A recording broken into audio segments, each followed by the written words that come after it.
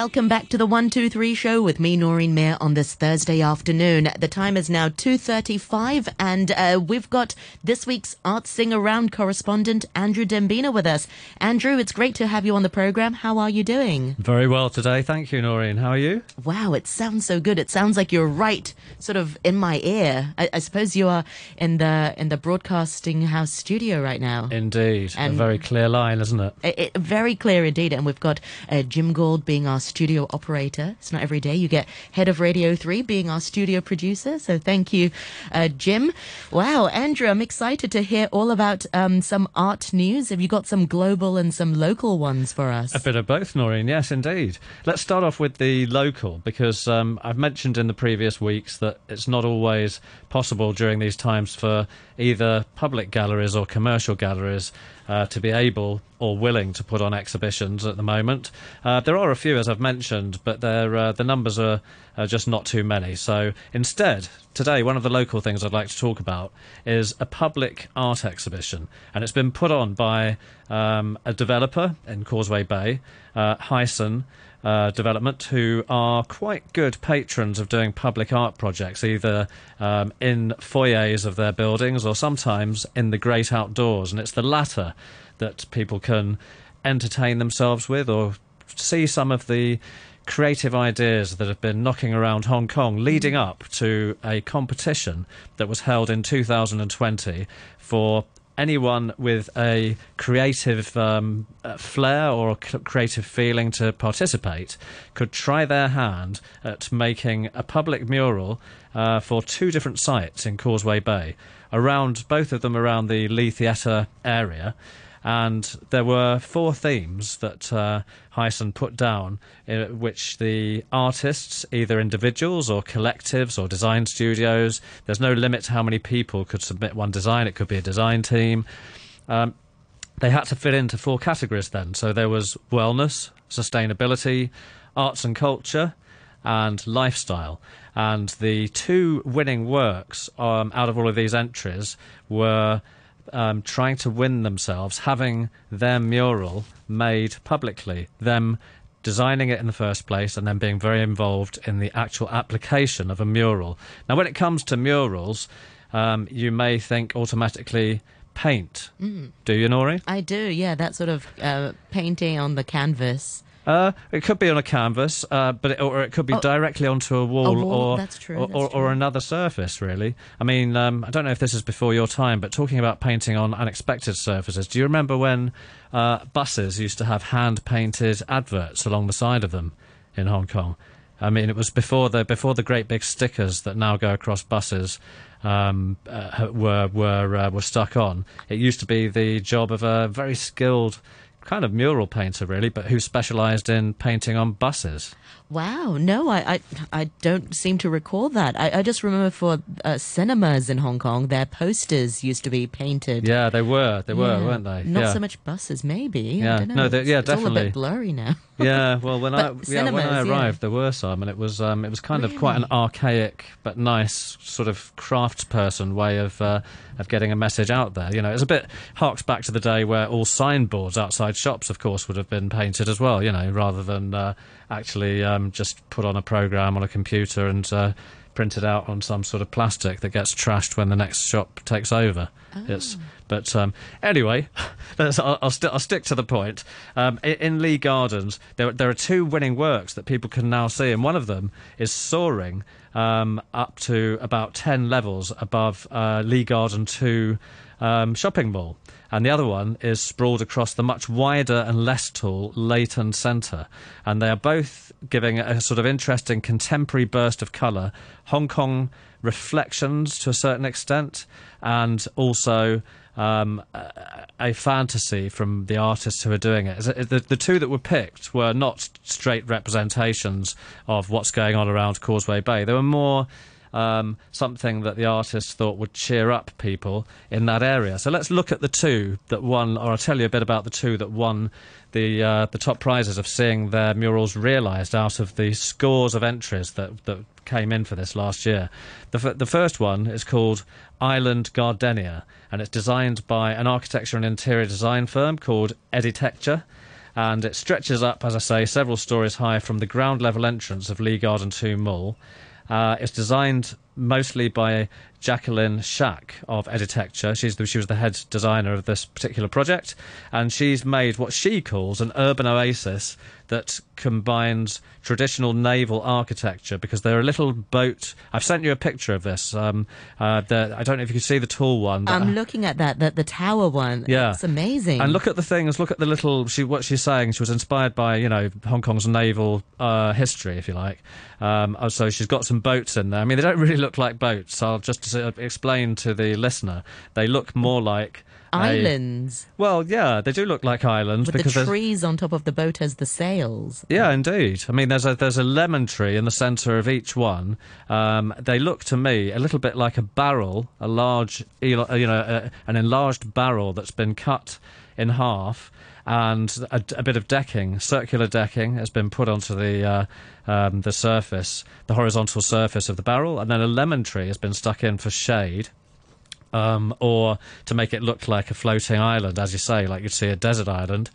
And she has used 2,000 recycled plastic bottles to weave into the fabric that she's placed over Lee Gardens Theatre. So she's deliberately used a recycled product to use as a canvas, if you like, to stretch over the building facade. That's really cool. It is cool, and it's not painted directly on it, so nothing has to be scraped off afterwards, and it's put on something that I suppose could be kept. Can be kept if they peel it off nicely. Yeah, I mean, I don't know what kind of adhesive they've used. I mean, it's not the typhoon season. This the exhibition or these two mural claddings go on until mid-February. Actually, late February, I should say, 21st of February. And there's a show simultaneously at Hyson Place Mall on the 9th floor of all of the other entries. Sorry, I should say 22 of the other entries, the top ones that were rated to be really interesting and were in the running to have their works realised. So that was the first one that has been done, Island Gardenia. The second one is called Communion, and that's by a solo designer, female, called Zoe Lamb. And she calls her style Zedlism, and it's a bit of a mouthful to say that, but it's made up of the word, so her name is Zoe Lamb, and it's her initials, Z and L, not two letters that go together very easily. And she's added ism at the end, suggesting it's her way of thinking. So she's made something which is characters. She's kind of a bit cartoon-like in her work. You've got a picture of her work as well. She does very brightly coloured, almost animation characters living in a world that she's created. And her paintings normally, and prints that she does on canvas and on paper, are of a kind of fantasy world populated by colourful, pretty positive-looking, jovial characters. So those who chose which works to put up on these two very large-scale buildings, as I say, the Leighton Centre is a very wide building, but not so tall. So they really are going to make an impact as people walk past these different little corners of Causeway Bay. What do you think of that one, Noreen? You've seen this. It's like a blaze of colour, really, isn't it? It is. It's really colourful. It kind of looks a bit childlike, also. Like quite fantasy-like. You're referring to. I'm referring to like the cartoon-like character that's orange and it's kind of like blobby. It is. It's like a cartoon character. It is. You can imagine it actually being the illustrations of a child's book. You're right. Should be. I don't know if she does children's illustration, but she does paintings on canvas and she does prints on on paper that are framed as a fine art person herself, which do have these characters that look like they might illustrate a children's story. Correct. But anyone who wants to see what other entries came in, there is this exhibition that I mentioned on the 9th floor of Hyson Centre until the 21st of February. So do get along there if you'd like to see how people who didn't make it onto the walls envisioned an interesting urban project during a time where there are not a wealth of exhibitions going on. So you can find out more at Lee Gardens HK on the Facebook page, or you can go to www.leegardens.com.hk and have a look at the mural competition. It's one of the items on their homepage of the website.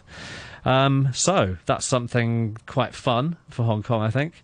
What do you enjoy seeing public art yourself? Can you remember seeing much in Hong Kong, Noreen? Yeah, I do. I really like seeing in the storefronts of a lot of old buildings, like in Sheung and Kennedy Town, when it's closing time. You know, they have those metal. What do you call it? Metal gates. Some people actually spray paint on it and actually draw on it, and I quite like those. The graffiti art. Sort of, yeah. But some of them are also painted on as well. So some are graffiti, some aren't, and I think those add characters. There's a real sort of juxtaposition between sort of the old metal gate versus some sort of new art, and I think it gives it a new light. I agree. I mean, certainly some people don't like it. Some people like it in its regular form. Some people, and I can respect that too. I think it's nice to have a mixture. I mean, otherwise it's sort of so generic. I think it also depends on whether the image has been done. If it's graffiti, then there's a question there for obvious reasons. Whether it's whether the owner is okay to accept that, probably not in most cases, or whether the owner has commissioned it, which I think more and more has happened. We can see loads of examples around Soho. And Sai Ying Pun, there's a couple of examples. I forgot where I saw this. I think I just saw a picture of it, but it was a Ta Tan Tang, and when the Ta Tan Tang closes, there's a picture of another Ta Tan Tang on the doors. So it's so cute. Oh, that sounds fun. Yeah. People can play with that, with perspective and spaces and optical illusions, can't they? Yes. Yeah.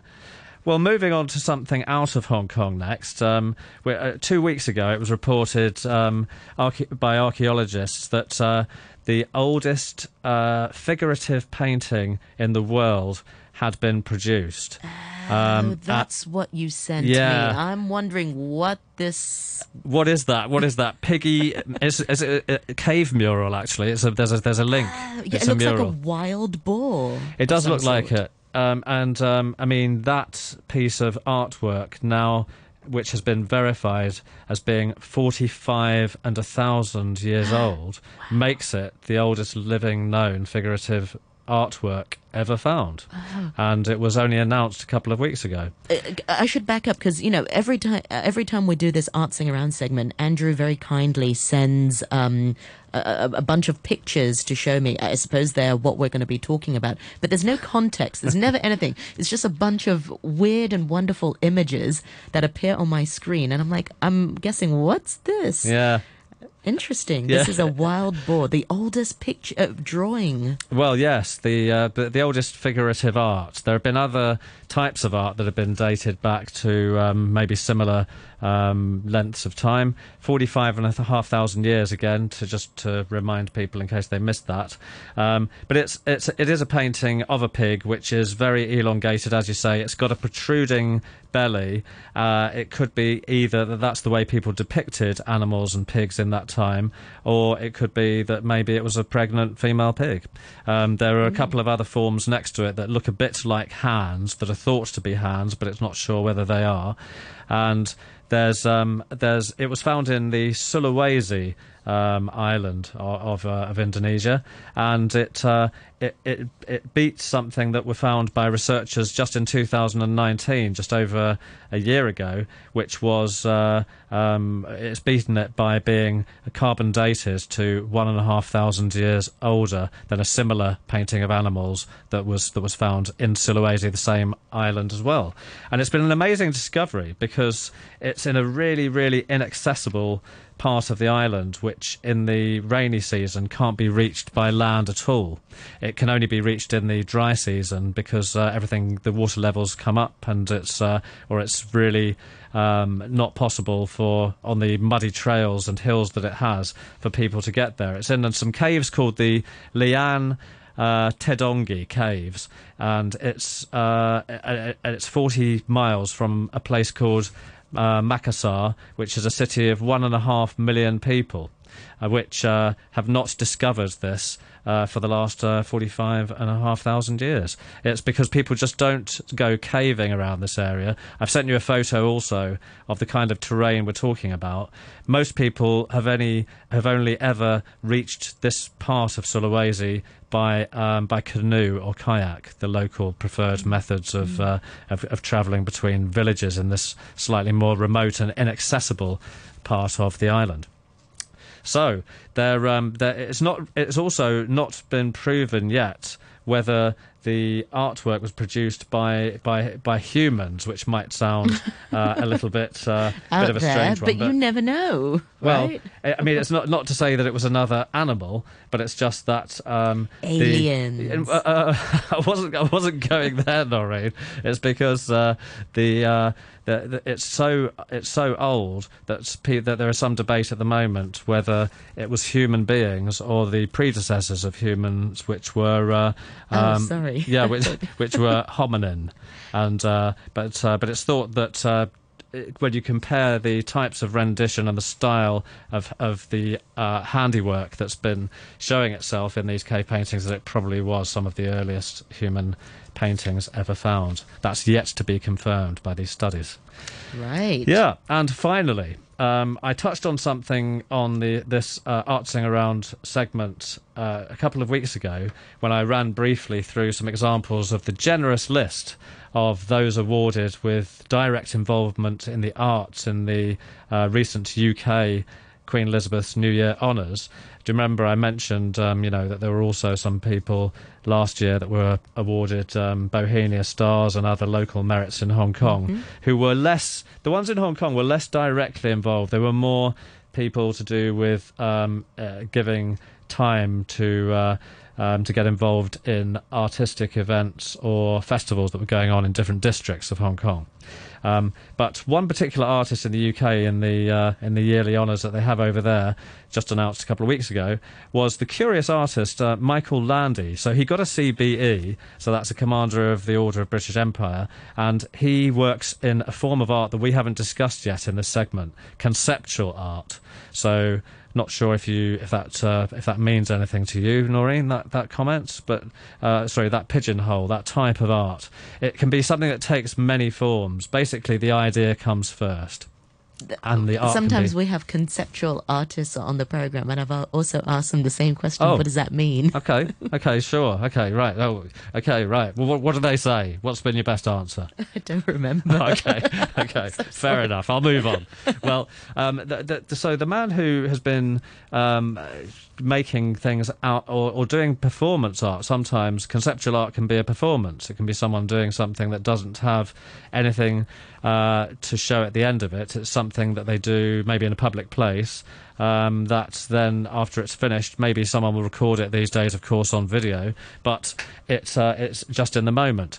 It can take many forms, but something that he did that deserves a little mention is a project called Breakdown, and it goes back to the year 2001 when Michael Landy gathered all that he owned at an empty department store site in London that had been cleared for him to bring everything worldly that he owns, from let's say furniture in his home to electronic products. Everything was put in there. It was on the ground floor, and it was just he got this space that had been vacated already.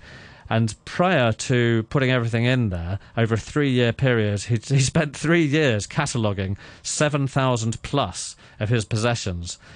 Bits of rubbish included that we all accumulate over time. Everything that he owned was going to be destroyed as his performance piece called Breakdown. Everything, think about sentimental things, his passport, his birth certificate, food, clothes, everything that's, the out-of-date can of beans at the back of the cupboard in the kitchen, you name it. It's including... I have no words. Yeah, and even his passport. Yeah, and a passport and birth certificate, and including works of art. He owned a couple of what would be very valuable works of art by Tracy Emin and Damien Hirst, who are two of the darlings of the fine art world in the UK at the moment. And love letters from his teenage years. I'm just reading through this list of things. Photos, all personal stuff, family stuff. So his work was arranged into 10 categories. either to be recycled if they were made of material that could be recycled, or to be sent to landfill if they couldn't. And they were all destroyed over a 2-week period. And it was during this 2 weeks, this space, which was used to be a department store, was open to the public as an exhibition. And they watched the process of things being taken apart and put onto an figure of 8 shaped conveyor belt. So as things were being broken down by a big assembly line team, these items were circulating in trays of different materials, let's say metal, plastic, paper, card, things like that, systematically putting all the things of the same material into separate boxes or bags to either be recycled or dumped. And then, if things were too large in size, they would be smashed with hammers or sawn by this team of people who were breaking everything down. It attracted 45,000 visitors over 2 weeks, and resulted in bags of rubbish weighing nearly 6 tons. None of it was exhibited or sold. None of the stuff. He didn't make anything out of the recycled bits and pieces, and there was no art made out of that. So it was the concept was, what is it like to destroy everything that you materially own? And my thoughts were, why didn't he give some of it to charity? Yeah. but if that was not the artistic point. That wasn't the concept, Noreen. So it was an amazing idea, really, and it's one that probably will remain in the history of art books for a long time.